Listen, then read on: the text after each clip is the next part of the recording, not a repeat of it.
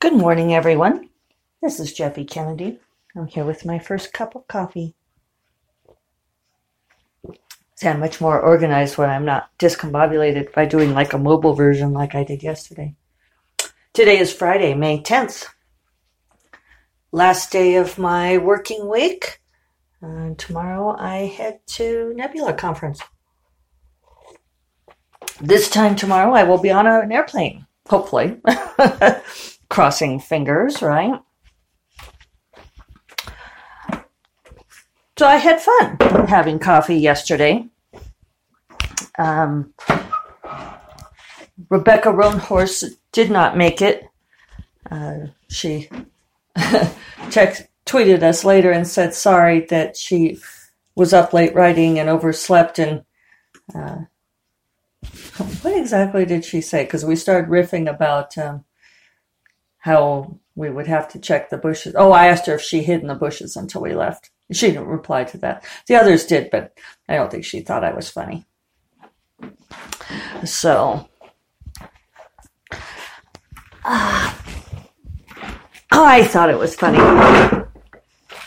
Mostly because I'm enough of an introvert, depending upon my particular mood, that I've been known to duck company rather than face it.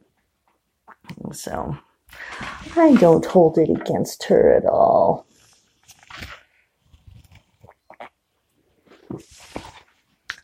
But Emily Ma was there, and then of course John L. Forrest, who was down from Denver, J.L. Forrest, and Jack. How does he do? He introduced himself as Jack, and he writes as J. Barton Mitchell. This, my friends, let me tell you about my life.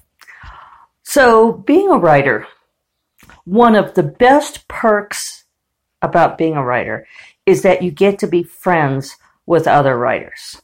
So, you get to, if you read an amazing book, you can actually contact that author and make them be your friend. With varying degrees of success. Not everybody wants to be friends, but a lot of people do. And you end up getting to be friends. It's sort of like my childhood self would be over the moon. At some of the people that I get to be friends with. At the same time, it causes me some grief. I'm super bummed that, now 3 of the most influential female writers in my growing up years have died. Anne McCaffrey died some time ago before I got to meet her.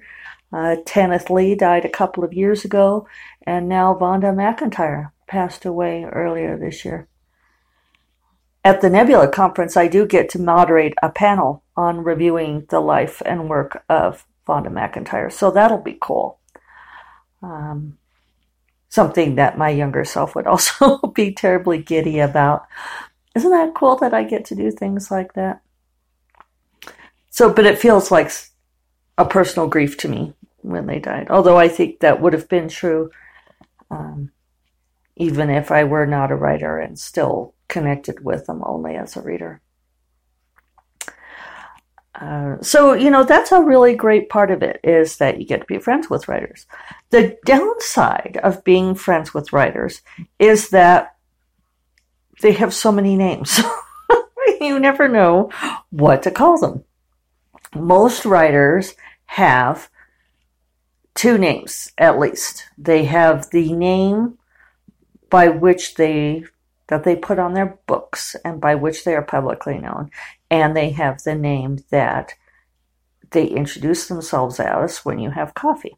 So that's why I run into things like that, when this guy says, "Hi, I'm Jack," and, we kind of look at each other and he says, "I think we've seen each other at," and I said, "Yeah, at things," we sort of recognize each other. And we got along very well. He was an entertaining guy and enjoyed talking to him. And so then when I look at his books, to sort of link up his books to him, he writes as J. Barton Mitchell. And then he has this very coy bio. I would love to ask him about that because it says he lives in Austin. was like, I'm pretty sure you're living right here in Santa Fe. But he also had in there Santa Fe and Towson. So next time I see him, I'm going to have to get that story. He's definitely not living in Austin. So anyway, it was fun. We just, chatted industry and business and life and writing and craft and one of my favorite kinds of writerly interactions. I used to be in a crit group here in Santa Fe. A few years ago, I was invited to join this crit group, and I went for a couple of years. We met pretty much like once a month, Sunday afternoons, and I very much enjoyed the socializing of it, but the critique just wasn't working for me. I think we just are at different places in our career, different places in our craft, and at this point in time, usually my schedule is tight enough that I don't have a whole lot of time for revision before I send it to my editor. And then I also, I don't know, there's only some kinds of input that I want. And the group wasn't a perfect fit so far as what I was trying to do. But I missed talking to writers, so I was glad that I got to hook up with these folks. And I might try to go. They get together on Thursday mornings at 8 for coffee. Maybe I'll go and take my laptop and sit there and try to get... That's the only thing is it disrupts my writing. So now I'm sort of toying with possibilities that maybe I won't work out, won't lift weights on Thursday morning, and instead try to write for an hour before I go, and then take my laptop with me and maybe write for an hour there. So at least I can get a certain chunk of words under my belt that might help so I don't feel... Because yesterday I didn't start writing until 11:30, and I was home earlier than that. I was home by 10. I bet I was home by 10. Maybe even earlier. Maybe even by 9:30. 9:30, quarter to 10, doesn't matter. But then I kind of had to screw around. I, did the dishes and looked at email and internet, which, I'm not supposed to do before I write. But I think it's because I was discombobulated. So I just have to find a way to work that into my schedule. So, and let's see. Yeah, and it might be different if I'm going full speed, which I'm just not right now on The Fate of the Tala. I think I started to talk about changing up the beginning of yesterday, and then I got distracted by traffic, which is why I probably shouldn't podcast while I drive. But that may end up being our Thursday morning deal. So maybe as I get used to it, you guys will get more actual narrative and less commentary. Alas. It would be interesting to get them to weigh in on the podcast for a little bit. That might be fun to do that too. A podcast with whoever's there. Do the question of the day.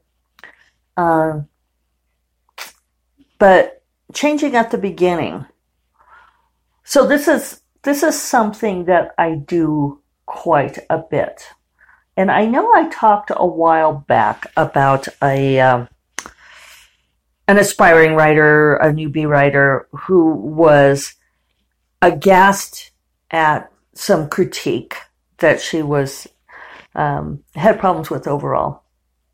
But one of her complaints was that the people giving the critique had told an already published writer that the story that she had submitted for critique started in the wrong place.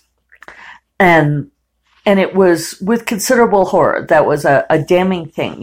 How could you possibly tell a published author that they've started their new story in the wrong place? Which was astonishing to me because finding the right place to start the story is one of the most difficult things of writing a book. I'm probably of writing a story. I think where in our minds the story starts is not the place that we need to start for the reader. You could write that down. I'd probably make it a little more succinct if you like. But it's just one of those great truths that the way that the story exists in our head, that as writers, we can see the roots of the story going way back. But that's not what the reader needs to walk into the story. And a good example of this would be that we all have that friend, right? The friend who says, "Oh my God, you won't believe what happened to me at the store today." And you say, "What? What happened?" And they'll say, "Well, so this morning I woke up and I was out of coffee, right? Because, Joe, he always drinks all of the coffee and he never tells me when we're out, right? And so you have to hear this whole long diatribe before you ever get to the point of what happened to me at the store today." And in the storyteller's mind, this is a very important pathway because it all leads up to what happened at the store. But very often, you will be impatient with listening to this story, right? Because you were introduced to it as, guess what happened at the store today? And the rest of it is what we call backstory, right?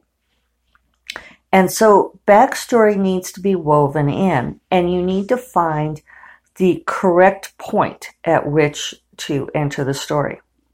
So a better way to tell that story, to go with my, not brilliant analogy, but it would go something like, guess what happened to me at the store today? So I have my cart, I'm going down the coffee aisle, and because I needed to buy more coffee. Because, Joe, he doesn't ever tell me when we've run out of coffee. So I'm already in a bad mood. And I'm going down the aisle. So you can see how that backstory got woven in for emotional context. So I had started The Fate of the Tala with what I felt like was the inciting emotional incident for my heroine. Which it is. I just slipped, didn't I? So now you know it's a heroine. Although that was a gimme because they've all been heroines except for the novellas. Library Addict says I'm going to make it like halfway through the book. I'm at like 10,000 words now. We're not going to make it. But this is the inciting emotional incident for my heroine. And it launched into a conversation. But I realized as I was writing and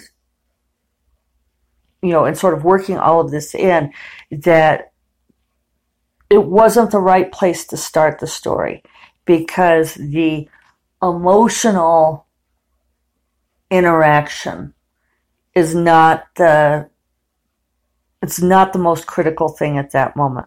What's important is the backdrop of the threat that they're under. And so I actually wrote an entire chapter a chapter and some that happens before that moment that will help set the stakes for the story. That's more of I'm in the store and I'm pushing the grocery cart down the aisle. And some of that has to do with internal and external arcs, which we talk about in most stories, that the external conflict is what's coming from the outer world and acting upon the character, whereas the internal conflict is coming from how they feel about themselves, how their emotional life. In many romances, the primary conflict is internal. It's mostly about the emotional journey to love. To be able to love and be loved. In very dense plot stories like a mystery or a thriller, the primary conflict is external. There may be no internal conflict. I don't read enough of them to give a good example. But like James Bond. How about James Bond? I've read some of the Ian Fleming books. James Bond doesn't have a whole lot of internal conflict. They give him some every once in a while where he gnashes his teeth gnashes his teeth because yet another of his femme fatales have been killed off by the bad guys. But it doesn't last very long. And James Bond doesn't really grow as a character. Maybe he grows some over the course of the books. But for the most part, it's external conflict. And he's the badass spy who deals with the external conflict. In books that are cross-genre or, I don't know, a certain style of book. I don't know if I want to say it's entirely cross-genre. But in writing fantasy romance, for me, a whole lot of times, the fantasy arc is the external conflict. And then the romance arc is the internal conflict. It's the, kind of figuring their shit out. And where the beats are, what the turning points and the big dramatic moments and inciting incidents are, tend to give more weight to one arc or the other. If you're doing it really well, if you're really on your game, then those beats will happen, if not simultaneously, then coincidentally. So that the black moment in the battle against the big bads will coincide with the black moment in the love affair or emotional journey. So that's the sweet spot, if you can get that to happen. So I realized that by starting out with the emotional inciting moment, that I had given weight to the emotional journey in a way that's probably not appropriate for this book, which is going to be the culmination of this big war, right? So I decided I better start out with war things. So that's what I did. That's why I changed it at the beginning. So, I don't know. I don't have much else to say. I will see about podcasting next week. I know I often say I will and then I don't. But I will be with writerly type friends and we're going to be doing some writing and maybe we can do some podcasting. Maybe I can get Kelly and Alex on here. Nathan Lowell is going to be there and I would still like to do the simultaneous first cup of coffee and thoughts on my morning walk. I think that would be really entertaining. I have to see if I could talk Nathan into it. So, yeah. All right. Well, you all have a great week. I'm looking at my window and it's snowing right now. We got rain and it's been cool. And now it's like not accumulating, but you can see the white flakes in the air. It's the coldest May I can't tell if it's the coldest May I can recall or coldest spring. It's, it sure feels long, but I can't tell if this is the worst ever. Good news is lots of moisture. We love the moisture. And at least, there have been years when we were already baking hot by this time of year. And it's good not to have that. It'd be nice to have summer, but there we go. So I added a picture of the lilacs and the rain. It's all well and good. You guys will have a wonderful weekend, and I will talk to you soon. Bye-bye.